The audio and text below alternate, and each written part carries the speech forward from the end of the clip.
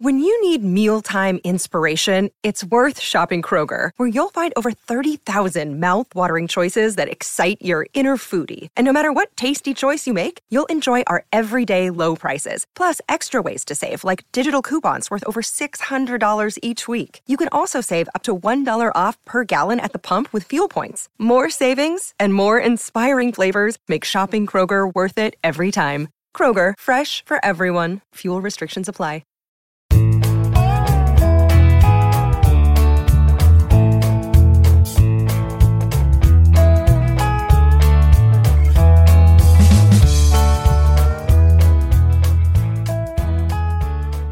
Wednesday, June 23rd, and you're tuned into the Cleveland Baseball Talk podcast. I'm Joe Noga, joined by Paul Hoynes, our Tribe beat writer. Hoynesy, the Indians couldn't get it done in completing a season sweep of the Cubs on Tuesday night, but there were bright spots. Eli Morgan goes 5 strong innings, and in the 6th, he sort of falls apart a little bit. The Indians need to see more of this. They're young guys getting deeper into games and saving the bullpen some innings. Eli Morgan was good until he wasn't good, and then things sort of went south from there. Yeah, Joe, he came out, he retired 15 of the first 16 hitters he faced. 1 run, he gives up. He threw him and Lavarnway kind of, I think they got crossed up on Chris Bryant. They should have thrown him. Nobody could hit the changeup. His changeup, he threw him a fastball, and Bryant, who's been homerless for like a year, crushed one into left field for a 1-0 lead. But that was the only mistake he made in the first 5 innings. And then he kind of got in trouble, against the bottom of the order in the 6th, and 3 batters into in his 3rd time around against that lineup, he was gone. And Sandlin came in, and he was struggling as well. And the Cubs scored 4 runs, and that was basically the ball game. Was it a case of maybe just leaving him in a little too long, trying to get a little bit more out of him because he had momentum and he was going so well? I mean, you got to be satisfied with 5 innings at that point, and maybe try to get him out of there before exposing him to the lineup a 3rd time. Yeah, I think it was a little bit of that, Joe. And I think, Tito just wanted to see how far he could go, what if he could stretch him out a little bit. And it was against the bottom of the lineup, and Alcantara hit a leadoff double that, Eddie Rosario turned left, right, and just pretty much butchered. But in Eddie's defense, that's a brick wall out there in that field. There's no padding, and I think he just lost his – He didn't know exactly where he was, so I don't think Eddie you wouldn't go jumping up against the ivy there? Come on, yeah. There's a brick wall behind it. That's the dumbest outfield wall in all of baseball. Yeah, I'm sorry, I don't care. Point? I mean, you can't have both a padding and ivy. I don't know. To me it's charming, it's old school, whatever, but. Geez, guys, how's the Players Association allowed that to go on for 100 years, with no padding out there? No excuses that, make a better play on the ball, whatever. But Eli Morgan at least showed Terry Francona and Carl Willis, hey, I can maybe give you some innings here. That changeup is as advertised. He came up and they said that was, the best changeup in the organization. Yeah, and, he was pitching without hurricane force winds, without getting hit by a line drive, and we finally saw what this kid could do under, like, normal baseball conditions, and it was encouraging, Joe. I mean, so you've got, you've got Mejia, you've got Quantrill, you've got Henkes, and now Morgan, the last time out, those 4 guys have all pitched 5 innings. Quantrill and Henkes didn't give up a run. Basically, Morgan, the same thing, because, he gave up 1 run in the first 5. The only guy that really struggled was Mejia in the first inning against Pittsburgh. So, those 4 guys are going to be going, in these 4 games against the Twins. We're expecting to get some news on Aaron Savali either today or tomorrow. And, they're going to have to add a starter for Monday. Right. Yeah, that sort of leads into the next sort of topic here is Aaron Savali and his injured finger. And we really still just don't know what the situation is. We can sit here and speculate all day long. We know it's not a blister. We know it's something that's, there's soreness in there that's not, sort of a skin thing or a topical thing. It's more, around the fingertip and the knuckle area. These are weird injuries to sort of wrap your head around and sort of figure out, unless you're an expert like Dr. Thomas Graham, who, as we alluded to the other day, the Indians are paying for his yacht with all of their visits this season. I guess, the best case scenario, Aaron Savali doesn't need any sort of surgical help, and maybe with 3 to 4 weeks on the injured list, can come back and start a throwing program and get back to the Indians quickly. Worst case scenario, this is something that, doesn't resolve quickly. And then when he does try to come back, it affects his ability to pitch. Yeah, that's the thing. He got examined this morning, or he was going to get examined in Dayton by Dr. Graham this morning. I've been told it's a DL thing, one way or the other. I mean, an IL thing, one way or the other, Joe. So he's going on the injured list.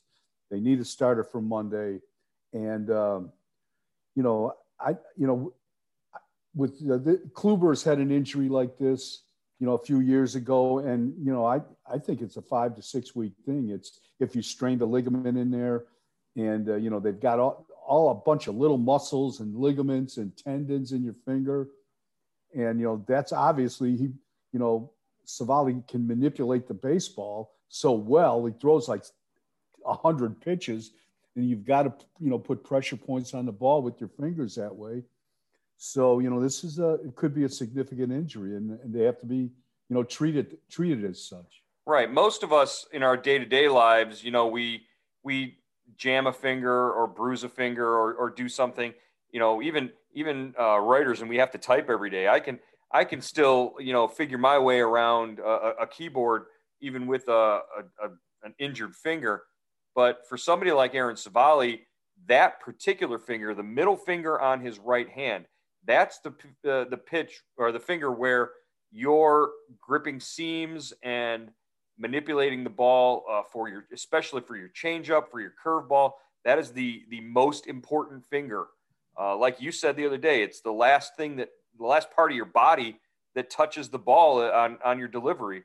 So really, for that not to be 100%, sound, that causes concern for, even if he can come back, how effective can he be at putting spin on the ball, at manipulating a pitch, at, throwing his cutter. All these things have to come into play. Yeah. So, that's why there's so much concern about it. And, and there's so much mystery about it right now. They really don't know. And I'm sure they have a pretty good idea. Francona's been around a long time. Carl Willis, the pitching coach, has been around a long time.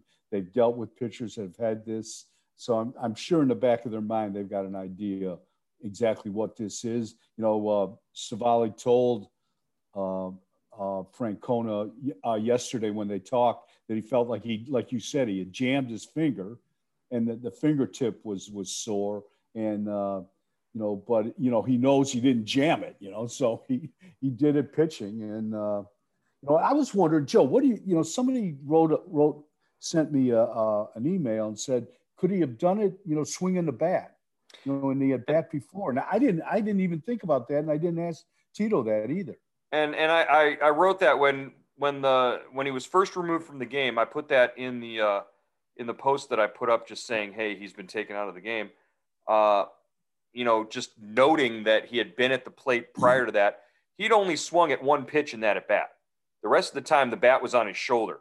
It kind of was up and in, wasn't it? It was kind of a weird swing. It was an up and in, yeah, and it was a foul that he fouled the ball off. So, again, this goes back to, they should have had the universal DH, and if that were the case, then there wouldn't be a pitcher batting in the National League Park.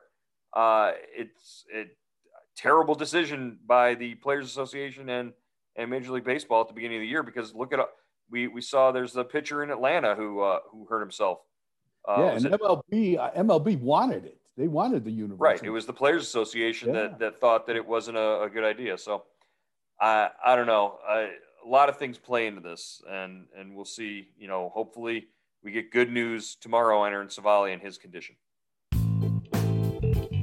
There's never been a better time to register for Indians Subtext and get all your Cleveland Indians news with updates from Cleveland.com reporters Paul Hoynes and Joe Noga. Get on board now by going to joinsubtext.com/Cleveland Indians. Our subscriber-based service gives you the latest news, analysis, and more from the Indians. For $3.99 a month, you get everything we're hearing from the team and the first word before things are announced. We text you big breaking news directly to your phone, even before it's up on Cleveland.com. And you can text us directly with your questions and opinions on everything from the team's name to that day's lineup. And it's the only way to get your questions and comments on the Cleveland Baseball Talk podcast. Why sign up? Hear from one of our subscribers. I'm Jeff Heinerson. I grew up there in Milan, Ohio, but I now live out in Idaho. I've been here for 40 years, and my son was born and raised here, and I got him as a birthday present your subtext. And I wanted to thank Paul for sending him a birthday greeting and to tell you that he is really enjoying the subtext. He's not from Ohio, but because he grew up with me, he's hardcore Indian fan. So thanks again. Jeff and all of our Indian Subtext subscribers agree. There's a lot going on with the Indians, and the best way to keep up is with Indian Subtext. Go to joinsubtext.com/Cleveland Indians, or better yet, text Hoynesy at 216-208-4346. Again, that's 216-208-4346. We look forward to hearing from you on Indian Subtext.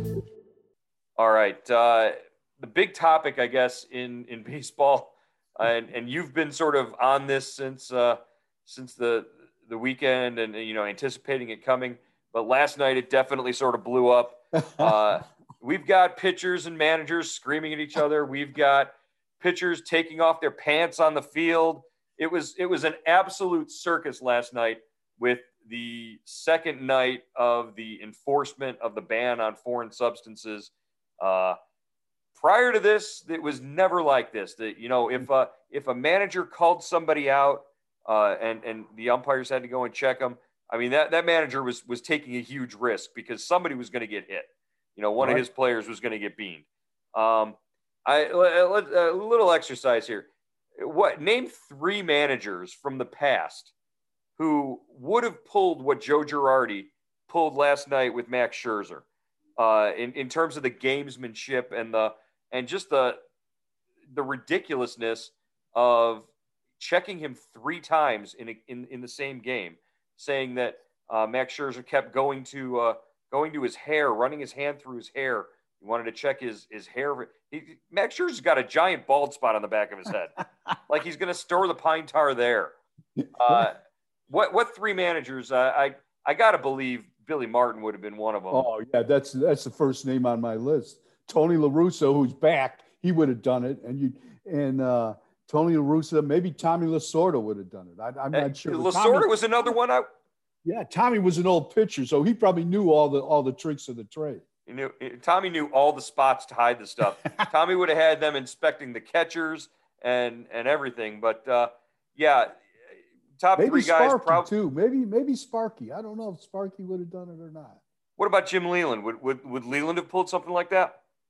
I don't know. Because Leland, I go back to the World Series between St. Louis and Detroit. I think 2001 maybe, and where the lefty, had Kenny pine tar Rogers. all over. Kenny Rogers had pine tar all over his hands, and Leland let it go. I mean, it was his guy, but La Russa never said anything about it. So, and that's because of the relationship between La Russa and Leland. So, yeah, that might play into it. But Girardi, I mean, you've got the Phillies and the Nationals. They're going to play each other many times this year. And Joe Girardi just got run out of a game because I don't know what he was trying to accomplish there. That was crazy. And then he starts challenging, the coaches in the Nationals dugout. I think all of this sort of built up, and we were due for it because, Monday it seemed like nobody really, everybody was all laughing about it and joking about it here. Oh, search me, whatever. But when a manager says, hey, you got to look at him 3 different times in a game, that's a problem. Yeah, I think the pitchers are okay, getting checked once by the umpires. But when a manager has a say and he tells the umpires to go out there and check them once or twice or something like that, I think maybe that is the friction. I mean, and Tito said, someday it's going to happen. It's going to turn into a circus, and it turned into a circus much sooner than anyone thought. And I wonder, Joe, if there is, the word through the player grapevine has gone out to make this as ridiculous as it can be, turn it into a sideshow, like Sergio Romo taking off his pants and just to embarrass the commissioner, to embarrass Major League Baseball, and to get this rule changed or somehow to harness it. Look, Manfred doesn't need help embarrassing himself. He does that pretty much on a regular basis. But you're right, Sergio Romo, that was the sort of the vaudeville act as he's coming off the stage. Drop my pants and throw my hands up, and I don't know the name of the umpire that was there, but the umpire's pointing at his belt on the field. Pick that up. Hey, come on. You're very close to showing an umpire up with that kind of stuff. Just going back to the managers calling out the players, Clayton Kershaw, after his start last night and after seeing what happened with Max Scherzer, said, hey, you better find something on these guys if you're going to call them out. Otherwise, there should be some penalty for these managers if they make an accusation or if they make an umpire inspect a guy more than once. If you don't find something, maybe the manager should get run. Yeah, or he loses, the right to a replay, right? That would be, I think, a fair trade-off right there. That the manager should lose his maybe that counts or would go under a sort of a manager's challenge, second branch of a manager's challenge. Hey, I'm challenging that he's got a foreign substance now after you've already checked him. So no, and I just think like Brian Shaw was saying he was going to drop his trousers when they said they were going to check him, and all of a sudden Sergio Romo does the same thing on the other side of the coast, the country, So I think there's a lot of text messages going back and forth between pitchers right now. There's a big group text right now going on where pitchers are throwing out ideas. Hey, what if we do this? Yeah, and I mean, that unintended consequences. This is it. Hoynesy, you dovetailed right into my final sort of topic and my point. It's like you're reading my mind. The unintended consequences of this foreign substance ban, as we're starting to see it now. Injuries, these histrionics. It could also lead more to labor strife as we're getting closer to the point where there's going to be negotiations going on about the collective bargaining agreement. All of this is in play now because of this, heightened enforcement on foreign substances. I just keep going back to Garrett Cole, and we have now evidence. Garrett Cole's spin rate and everything about him is now human. Garrett Cole is mortal now that he has clearly stopped using foreign substances, which makes every pitch he threw from 2017 through 2020 or 2019 highly suspect. Garrett Cole made the Indians look like fools in the 2018 playoffs. And if you don't believe for a second that he was loaded up with some sort of spider tack or something, then I mean you're denying everything that's every bit of evidence in front of you. That's a great, Joe, I didn't even, put those two things together, but, I remember Verlander and him were so dominant those first 2 games in the ALDS against the Indians. They had no chance. They had no chance. Indians hitters looked like fools that whole time. And Indians players and pitchers in the clubhouse after those games were telling us without telling us, yeah, hey, they've got all the advantages. Mike Clevenger was practically telling us that those guys were cheating. right, exactly, and yeah, and and sometimes I don't know about you, Joe, but when you look back on it, it seems a lot clearer than when they're telling you face to face. So I mean, sometimes I've got to get hit over the head with a 2x4 to realize, okay, this is what's happening. We know Hoynesy. We know Hoynesy. We've been around. We've seen. Go ahead. But but the more I think about that, the more you're right. I mean, they were telling us, but it was almost like in code. That baseball code. Right. It's those unwritten rules. Hey, you don't do this. If you go to another team, you don't say this. That kind of stuff. But yeah, as somebody who's tried to walk you through Zoom press conferences, I understand that sometimes the 2x4 method needs to be applied to sort of explaining things. So that's where we are. I think in the long run, what Major League Baseball is trying to get the foreign substances out of the game, is probably the right thing and the best thing. I think doing it in the middle of the season, doing it on sort of as a cold turkey move might not have been the best approach, and history might reflect that, but they had to do something to protect the integrity of the game. I get that. We've seen they're talking about adding a substance or coating the ball in a substance that would change the color of the ball if a foreign substance is applied, and that could be done when they rub the balls in the mud or the mudding machine that they use to prepare the balls for a game. So maybe that helps. Maybe a different kind of baseball, a change to the ball, make it more tacky. Like heck, the balls that my kid uses in Little League, those things have great grip on them. Maybe you change the seams and raise the seams a little bit. I guess the ball that's in Japan are a little tackier, easier to get a feel on. So without getting into too much discussion of the baseballs, we'll save that for another day.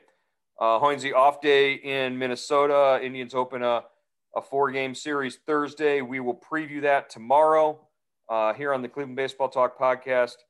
Good stuff, Paul. We'll talk to you tomorrow. All right, Joe.